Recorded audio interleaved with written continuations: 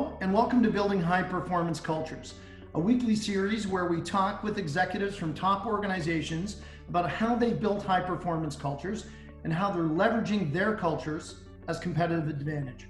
I'm Marty Parker, the President and CEO of Waterstone Human Capital, and I'm delighted today to introduce my guest, who's the President and CEO of SE Health, Shirlee Sharkey. Shirlee, welcome to Building High Performance Cultures. Great. Pleased to be here. Delighted to have you. Now, Shirlee is one of Canada's preeminent healthcare leaders. And so you know why, if you don't, under Shirlee's leadership, SE Health has enjoyed exponential growth and expansion and facilitated transformative solutions in areas and diverse areas such as Indigenous health, end-of-life care, and caregiver wellness and support. And today, the organization delivers 20,000 care exchanges, probably more since we wrote this, through its team of 9,000 leaders and professionals. Her commitment is equally impressive to community advancement, and it's evident with her leadership and involvement on many boards ranging from health to education. She's the chair of Excellence Canada and a member of the Canadian Centre for Aging and Brain Health Innovation Committee of the Baycrest Board. She is the past chair of George Brown College in Toronto and the former president of the Canadian Home Care Association, just to name a few of her roles. And academically, Shirlee is cross-appointed to the University of Toronto's Lawrence S. Bloomberg Faculty of Nursing and the Institute of Health Policy Management and Evaluation as an adjunct professor. She's appeared on a number of media panels and widely published on home and community-based healthcare, health transformations, social innovation, and breakthrough leadership. And interestingly, her insights and belief in unleashing people's potential and creativity have generated achievements and accolades from across Canada and beyond, including the prestigious Diamond Jubilee Medal of Queen Elizabeth II and the Order of Excellence from Excellence Canada in organizational innovation, quality, and wellness.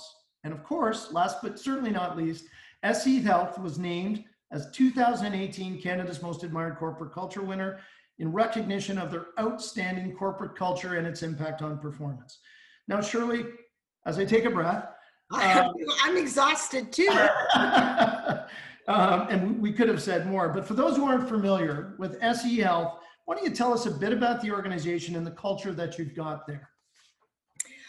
Well, you know, SE Health, it's been hard to describe, but I mean, in simple terms, we define ourselves as a nonprofit social enterprise. And by that, it really is about helping Canadians live and be well in their home environment. It started many years ago, 1908, with 4 incredible women, trailblazers, innovators, who recognized the need for people to receive healthcare in their home. And today, as you described us, Marty, we're sort of, you know, Canada-wide with a huge and amazing workforce of talented health professionals. And, you know, every day we are interacting with them and with their life care, which is a little bit different than how we typically look at healthcare. You know, from a culture point of view, I look at it real simplistically that what we're trying to create with people is the feeling of home. You know, I remember once I was interviewing a client and she'd been hospitalized and was able to go home earlier because we were providing some physiotherapy and some other follow-up. And I said to her, you know, what was it like when you were able to get back home? And her expression and delight, and it was just like, it was wonderful. And that's the culture we're trying to create, you know, certainly not only with our clients and families, but with all of our staff, with all of the people that have a connection with us. And probably a secondary sort of theme, and in healthcare, it's really important, is to be authentic, to really be real with it. Why in healthcare? Well, we're dealing with some pretty serious things, life and death. And I think that people generally in healthcare can get through what I call the BS real quickly and say, like, what are you talking about? And I do think we try to really be authentic with what we're trying to do and how, in fact, that plays out for people. Shirlee, tell us about your role as the president and CEO in terms of what role you play in the building and sustaining of the culture. Mm-hmm. Well, I think the CEO in any organization, it sets the tone and sets the vision. And boy, you better believe in what you're doing or you'll be found out really quickly. I've been many, many years at SE Health. So I keep saying if it wasn't truly how I'm sort of defined, I would have been caught sort of really where there is some misalignment over the years. But I do think, you know, above and beyond setting the tone and the vision, what I have found over time, the CEO plays a very important role to scout out and to seek out the talent that are really aligned with the values and the direction of the organization. And that is so critically important that, you know, either I find out these people exist or they are attracted to the organization because of how we're living our culture. Because you've got to have the right people in healthcare. It's all about human services. It's all about people. So we can only accomplish what we do based on the amazing people we have in the organization, that we keep in the organization, and new people that we bring in.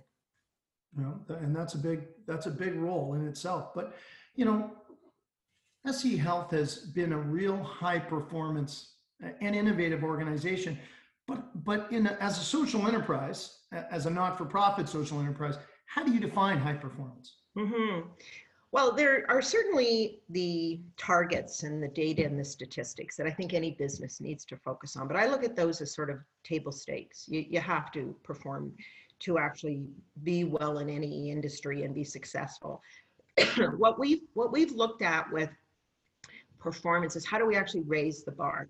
And how do we actually solve what are some real social issues above and beyond the business of home care and health professionals, et cetera. But, you know, some of the real difficult social problems that exist, what impact are we having, small or large, or even identifying that there are issues? Probably one of the key things I've been very proud of with SE Health is our end-of-life care. We provide a lot of palliative care in the communities with our, let's call it our business. But what we felt was critical is to invest and support so many other organizations and other services and rise up really the choice that people have to be at home by creating that capacity, not only within our organization, but within society at large. And over the last several years, we've provided about 5 million throughout the country in this area. In particular, in Toronto, we created our Journey Home Hospice, which is end-of-life care for the homeless population. And that's where certainly the financial targets and growth and productivity, those are interesting. But for me, what gets you over the finish line with performance are these kinds of social impact changes that we're trying to make. Yeah, it's true, that small dent, but at least we're trying to make that small dent. Well, it's really interesting because the SE Health mission is to spread hope and happiness. But you're in, as you said, a very binary business, if you will, or organization, and talk about how you can do that and how that helps you drive outcomes in what can be a very serious business with a lot of things being, you know, pulling on you. Yes. You know, it's not a very traditional healthcare mission. And actually, when I get up sometimes and say, SE Health, people, talent, numbers, and what we do, we spread hope and happiness. Everybody sort of goes, does she realize where she's talking, that this is a health conference? And I will go, yes, I do. And we do want to change the language because we want to move beyond describing what we do and who we are. And in healthcare, we typically move right into that. You know, we're health professionals, these are the services we provide, but much more to a whole level of social purpose and what we're trying to actually achieve for people. I mean, it's certainly quality, excellence, innovation, safety. Again, I look at those as the table stakes of what any organization needs to have. And I don't suggest that it's a simple process, but I think to really strive for something different and really reach a different level of performance as an organization, you know, this is where you have to, I think, come up with new language that explains what it's all about. We had a virtual town hall meeting, and we interview some of our staff and, ask them questions, how they're living this hope and happiness. And actually for years, we actually gave people $25 and said, now spread hope and happiness in whatever way you think is relevant. But actually during COVID, I was talking to one of our healthcare aides in Alberta, and she was saying it was a very simple action that I took. She had a client that was not able to get his hair cut, and he was, it was bugging him. He was going crazy with it. And she said, I just said, well, you know what? I'll cut your hair.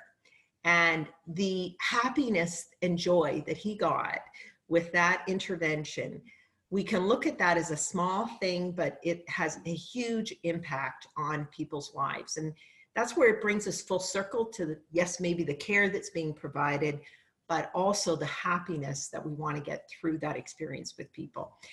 That's what's compelling when we recruit people, that they go like, really? And we go, yeah, really, because this is what health is all about for people. So talk a little bit more about that recruiting, because you truly understand that team members, future employees today want to connect the purpose of an organization and feel like they have a real impact, or it's a shared purpose, that they're aligned. So how have you been able to leverage that to kind of retain your top talent, but also find top talent? Yeah, and it's a great question, Mark, because as I said, I spend a lot of time scouting, not so much just the competencies, but the right match with the organization. And I mean, our starting point, and I'm always very clear with people that we are an incredibly competitive, passionate, nonprofit social enterprise. And so people right away go, what the heck is that? But it actually is one heck of a strong anchor when you're truly saying to people, we have purpose and this is what we're trying to do. And we're not just saying it, we're living it, and we're actually designed that way to position ourselves. So I really leverage who we are. Why not? And I don't apologize for it. In fact, I'm very bold with it, so that I'll say to people, if you're looking for, something that is going to be more meaningful work, it doesn't get any better than here, because we really are true with that and want to achieve that. And I also feel we use different words because, typically, and I'm even uncomfortable sometimes when people say, what are you looking for? I go, I'm looking for people who actually love people. And that's an unusual word to use where, we care about people. But I go, I want somebody who really loves people and really leads from the heart and, wants to be part of something bigger. And there's so many people now that I talk to and I go, well, what are you looking for? And I do think it's changed, because I know 30 years ago when people asked me what I was looking for, I was not saying something bigger. I was probably saying more money was exactly where I was going. But now so many people say to me, I don't know what it is. I don't care what the job is. I don't care what the title is, but I want to do something that I believe is making a difference. And, those are the people that we're trying to attract. But then there's a real responsibility on our part to actually deliver on that. And it goes back to the authentic culture, because if you're just talking that talk and then they move into the role, then they're very dissatisfied. And that is as problematic as, not having the right talent, as much as bringing in the right talent, and then they're no longer inspired. So I really work at every level in the organization to say, we have a commitment now to make sure we're living this, because we have really had people put a trust in us that they can achieve their goals in this organization. Well, and I know you've put your money where your mouth is as it relates to this, because you have a very robust onboarding program, and a lot of emphasis on ongoing coaching and feedback, with your teams and new team members. How did this all come about, and why is it important to SE Health? Well, I think the very nature of home care is an interesting phenomenon that we realized it's not only a different setting that one needs to work in, and it is a different culture, a different environment where independence, autonomy, multitasking, dealing with traffic, dealing with dogs, dealing with all sorts of things creates the need for our talent to be quite independent and to know when they need help and reach out, and know when they don't need help, how to execute and have things really take place. I think also because we have so much of mobile workers well before COVID and remote, we had to figure out a way to enable our staff to have all the tools and the resources. I think for years we've been working with this sort of coach concept and really living that.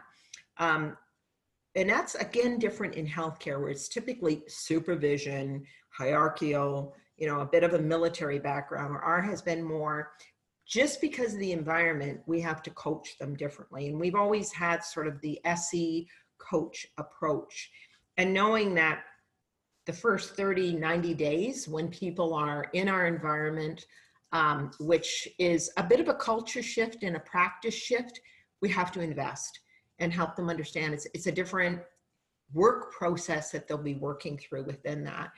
I've also, many years ago, and I've never moved away from it, invested very heavily in a sort of 24/7 clinical support approach, because I knew at the end of the day, our staff are alone in people's homes. They need to have access to an environment that gives them what they need, either right at their fingertips or at the end of a telephone. So we, for many, many years, have continued to build and resource that sort of clinical infrastructure, which has been enormously helpful for us during COVID. And that we really have had the infection control, the IPAC, and the real focus on that quality of care over the years. So I'm very glad we didn't sort of shortchange that area over the years, and in fact have continued to invest heavily there. Well, and what we're learning through Canada's Most Admired, never more than this year, but it's certainly been a developing theme, is that team members today want organizations that are actually committed and working on their culture. They want a place that they feel safe, both physically and psychologically. Yeah. Want a place where they can develop their career and develop as people. And I think we've had that really figured out for quite some time. I'm curious, Shirlee, what are you learning? Because I don't know if we ever have the book on this, on the next generation of leaders, in terms of what they need, what their styles are, and what you pay attention to as it relates to the changes that they're bringing to the workplace. Right. We've learned a lot through our Leadership Edge program, which is where we have all levels of the organization put up their hand and let us know if they're interested in this. And what I found was, had to be very transparent with that. There's no secrecy. It's not, well, these are the people that are in that crowd and you're outside on that crowd. And we started to realize that certainly transparency, people want and expect to have access to information while you're making the decisions you're making, and a mechanism for feedback.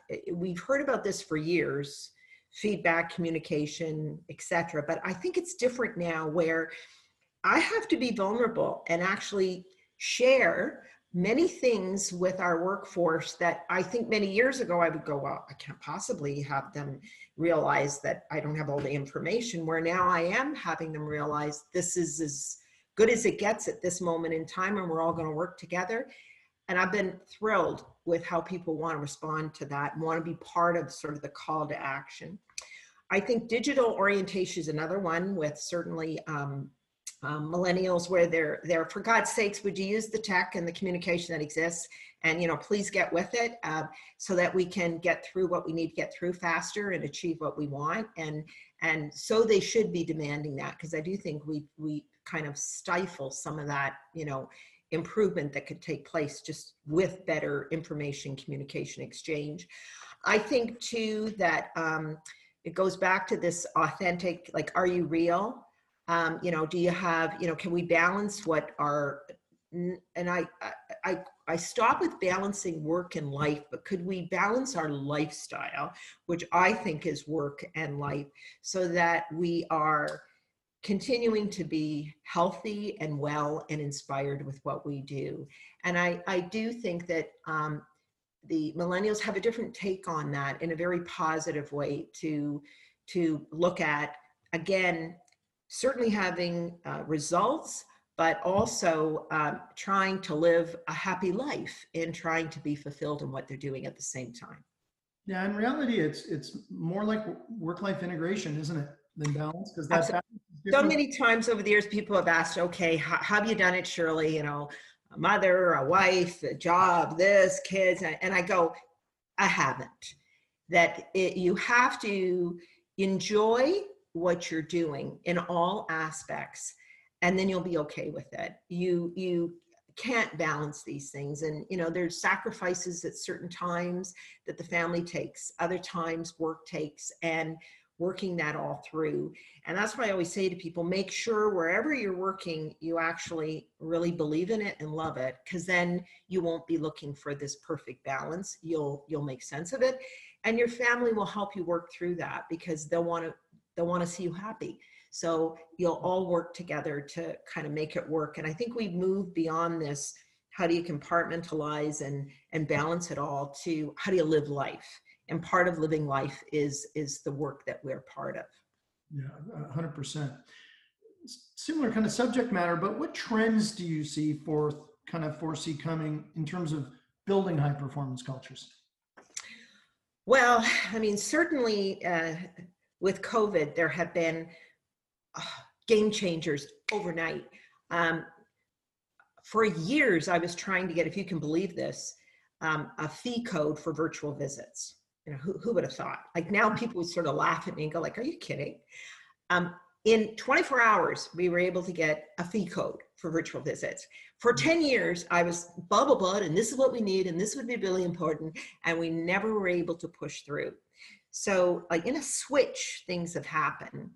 For us too, we had Teams for years, since I think 2018, but nobody was using them. Now, I do think this remote working at scale is going to be very interesting, and how to do this successfully.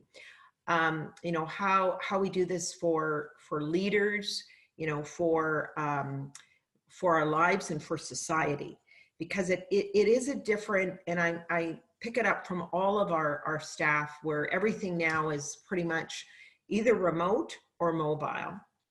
And it just changes how you socialize, how you connect. And in some ways, we're much more productive.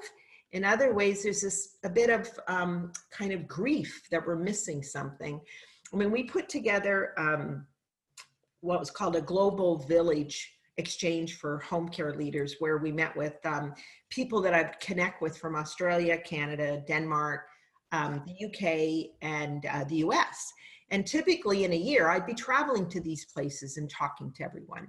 But in a snap, in 2 hours, we were able to get such great thought leaders all together, all talking, exchanging.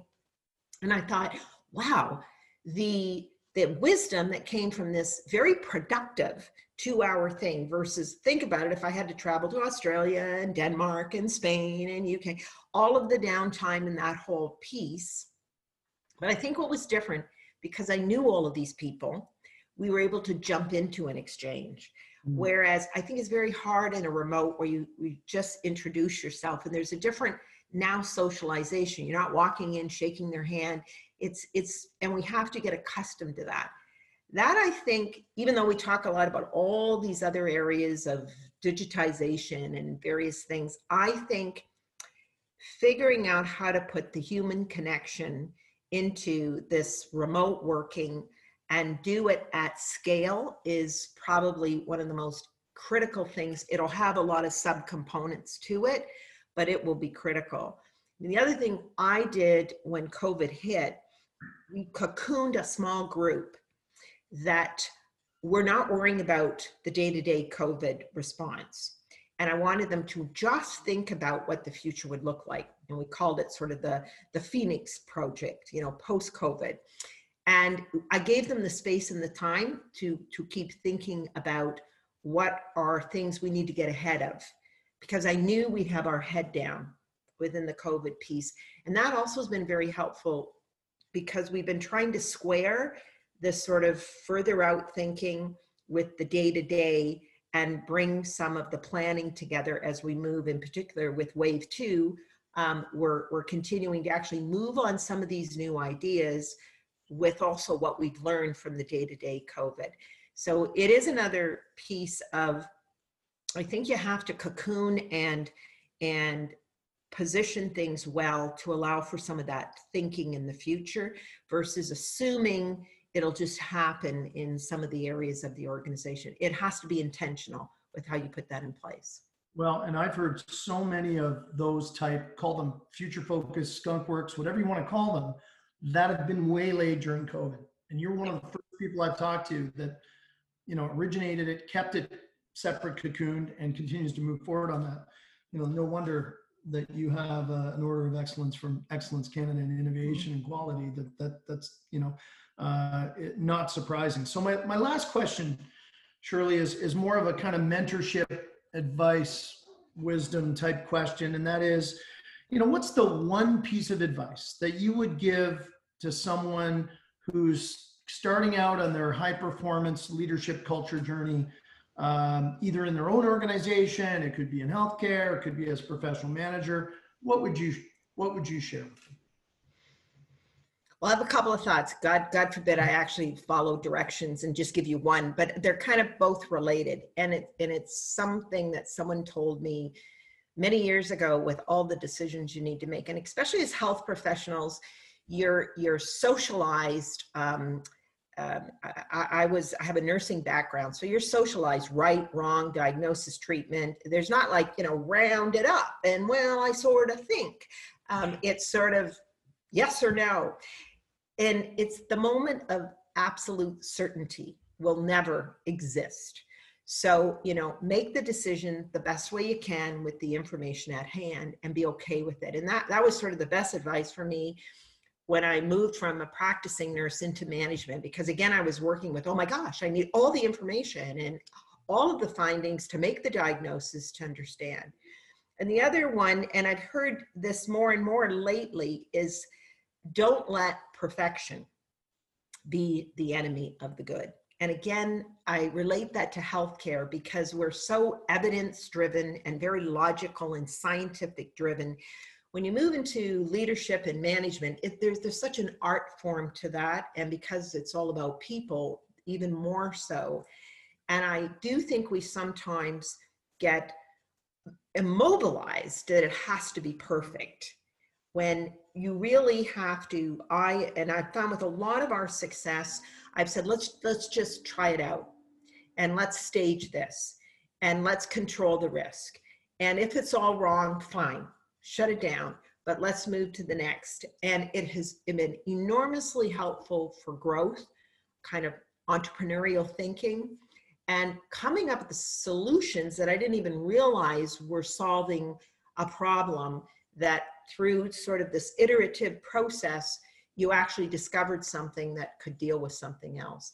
So it really is to watch that you don't allow your own sort of wiring of perfection limit how much risk you're prepared to take on. And as I say, I feel that even more so in healthcare, we're almost contaminated with this burden of perfection and the right answer. And I think it stifles what I would call healthy experimentation in different ways. Well, and I think we're learning through COVID, whether it's in healthcare or anything else, that we can't be right all the time, and we've got to make the best decisions that we can.